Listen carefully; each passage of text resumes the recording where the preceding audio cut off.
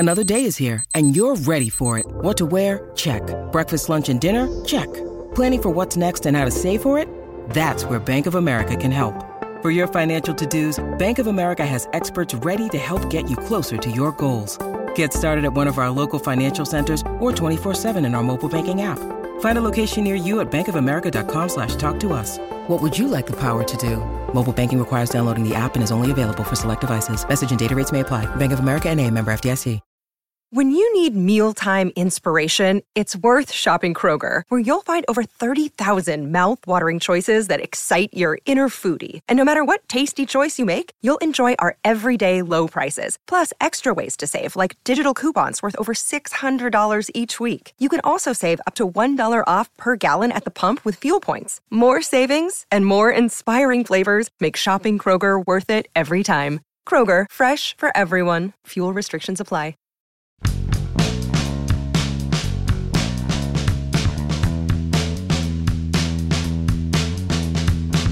Did you know that if Johnny Cueto hadn't dropped that ball and hadn't given up that home run to Russell Martin, the Reds might have won that game? Did you know that? Good morning to you. Good Wednesday morning. I'm Dan Kovacevic of DK Pittsburgh Sports. This is Daily Shot of Pirates. It comes your way bright and early every weekday. If you're into football and or hockey, I also offer daily shots of Steelers and Penguins. Where you found this: Brewers 5, Pirates 2. Right here in Milwaukee. Last night, Corbin Burns, the reigning National League Cy Young Award winner, did his thing. And JT Brubaker did his thing. Those, of course, are not similar things. Burns went through 7 innings, 10 strikeouts, 0 walks. Did give up a couple of solo home runs to Daniel Vogelbach and Josh Van Meter, but otherwise was just really, really good. And even within the context of those home runs, was really, really good. See, there are acceptable exceptions within performance that are fair to cite, that are fair to bring up, even on a semi-recurring basis, if the results are there. If they aren't there, and then aren't there consistently, then you're talking about something else. You're talking about, in this case, Brubaker. Strange night. He pitched 5 innings. 4 of them were really good. The last 3 were outstanding. Struck out half of everybody he faced, used his whole arsenal, commanded it, moved at a nice, healthy pace for him, too. Got the ball and threw it right back. Kind of what you like to see from a confident pitcher. Sounds good, right? Sounds promising. Sounds like this could be something that feeds well into his next start. And I can say that. And Derek Shelton did say that. And when I brought that very thing up with Brubaker, he said it. Did you dig a little deep after the 4 runs? Did you dig a little deper to find something to get as far as you did in the game? No, I just stuck to the game plan.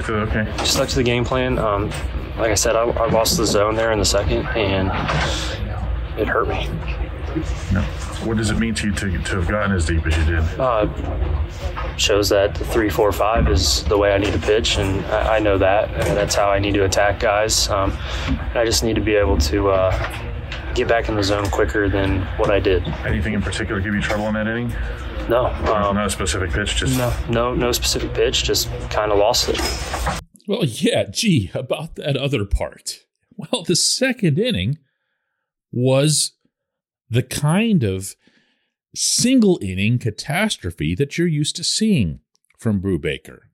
He walked Andrew McCutchen on 5 pitches, and most of those weren't close, including the 5th that put Kutch on base. That's not good. Next came Rowdy Tellez, and there went that baseball to the second deck of right field. Boom. Just like that.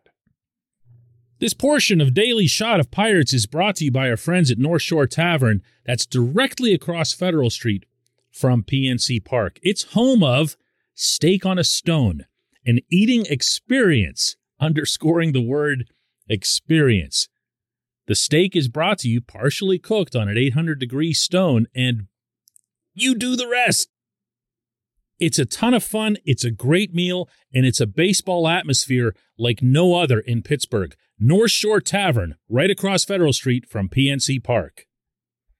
And after that, there was a bouncer up the middle that was a little bit of a tough play for Kevin Newman. He was charged with what I thought was a tough error. But, okay, get out of it then. Nope. Instead, Brubaker walks a batter, and then Brubaker serves up a not great pitch to Colton Wong, who brings them both around with a double. 4-0.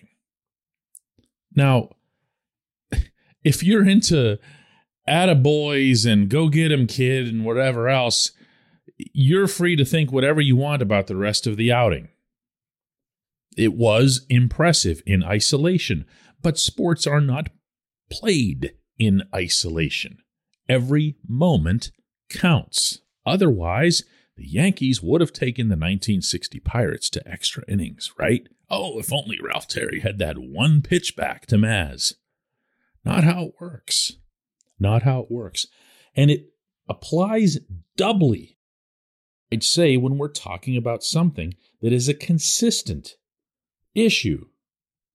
Brubaker, in his last 13 starts, going back to last season, has pitched 60 innings, which is not a great figure in and of itself. And in those 60 innings, he's given up 51 earned runs. And it's been, well, consistent. Every start kind of has that same feel. And you'll see he'll look really good for an inning or two, or look really bad for an inning or two, and then the next thing happens. And you go, oh, yeah, but it's right there. If only he can channel that one good thing that he's doing. And, you heard me ask him there about whether or not he felt he'd gotten some extra mojo or something the rest of the way. And you heard him say, no, he just, for one inning, he just lost it. That's not my term, that's his.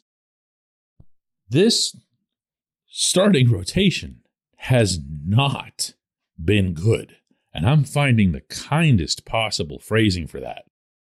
And Brubaker, through 3 starts and a 9.39 ERA, has not been good. There are no asterisks for that. There are no prizes for short-term spurts of success. If you're 22, we can talk about it a little bit. You've got a lot of years ahead of you and a very realistic chance of learning from it and getting better. When Roansy Contreras served up a not-so-great pitch to Hunter Renfroe, and Renfroe annihilated this ball into left field, all Contreras did after that was what he usually does. He just kept getting people out, kept dominating. 97-mile-an-hour fastball, was using his curve to good effect. He got people out. In fact, he got everybody else out. And he's a child. You can handle that. Brubaker is not. Yes, his career has been slowed by injury, but you don't get that back. You don't get that 1.5, 2 years that you needed to recover from that arm injury back. There's no bank for this stuff. Brubaker needs to become a better pitcher consistently in the very near future. No asterisks, no I did this okay in this inning or that inning.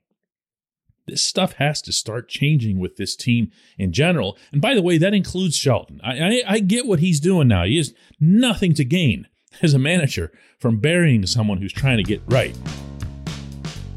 But ultimately, it comes down to performance. Brubaker hasn't done it in a long time now. When we come back, just one question.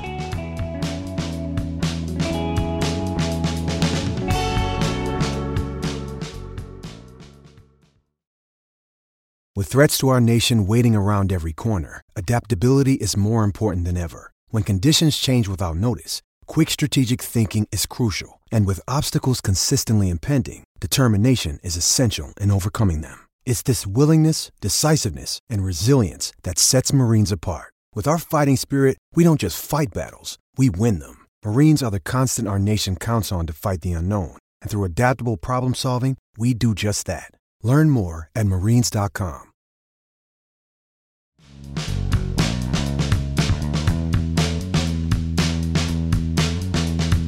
And today's J1Q comes from Jonathan, who asks, this isn't the best J1Q of all time, but how many more chances is Cole Tucker going to get? He's the nicest guy, that's clear. Seems less clear that he's a baller. In a weird kind of way, Jonathan, the more chances that Tucker gets now, it couldn't be more obvious that the closer he's coming to the end, barring some sort of, magical revival. And I don't see that happening. I'm not saying that just because he went 0-for-3 here last night with another K, because those at-bats didn't look very competitive or anything short-term. I'm saying that because his 176 current batting average is actually lower than the 214 career average that he's had in the time that he's had in the majors. What he's done so far in the bigs is to have a nice September, which he did last year. And I don't for 1 second fault Ben Cherington and staff for giving him another shot, for having him back, and really, for putting him out there right now, obviously in conjunction with Derek Shelton, in the outfield or wherever, just to try to find him a place and some at-bats. But I'm here to tell you that is not indefinite, okay? If he were being sprinkled into the lineup, if he were being utilized as someone who just filled in here or there and were being established as some sort of super bench type, infield, outfield, or whatever, then you could see that they'd be attempting to create some sort of permanent home for him. That's not what's happening here. That's not what's happening here. The more meaningful at-bats, the more meaningful playing time at the more meaningful positions are going to the players for the most part. I'm aware of how the lineups shake out every day.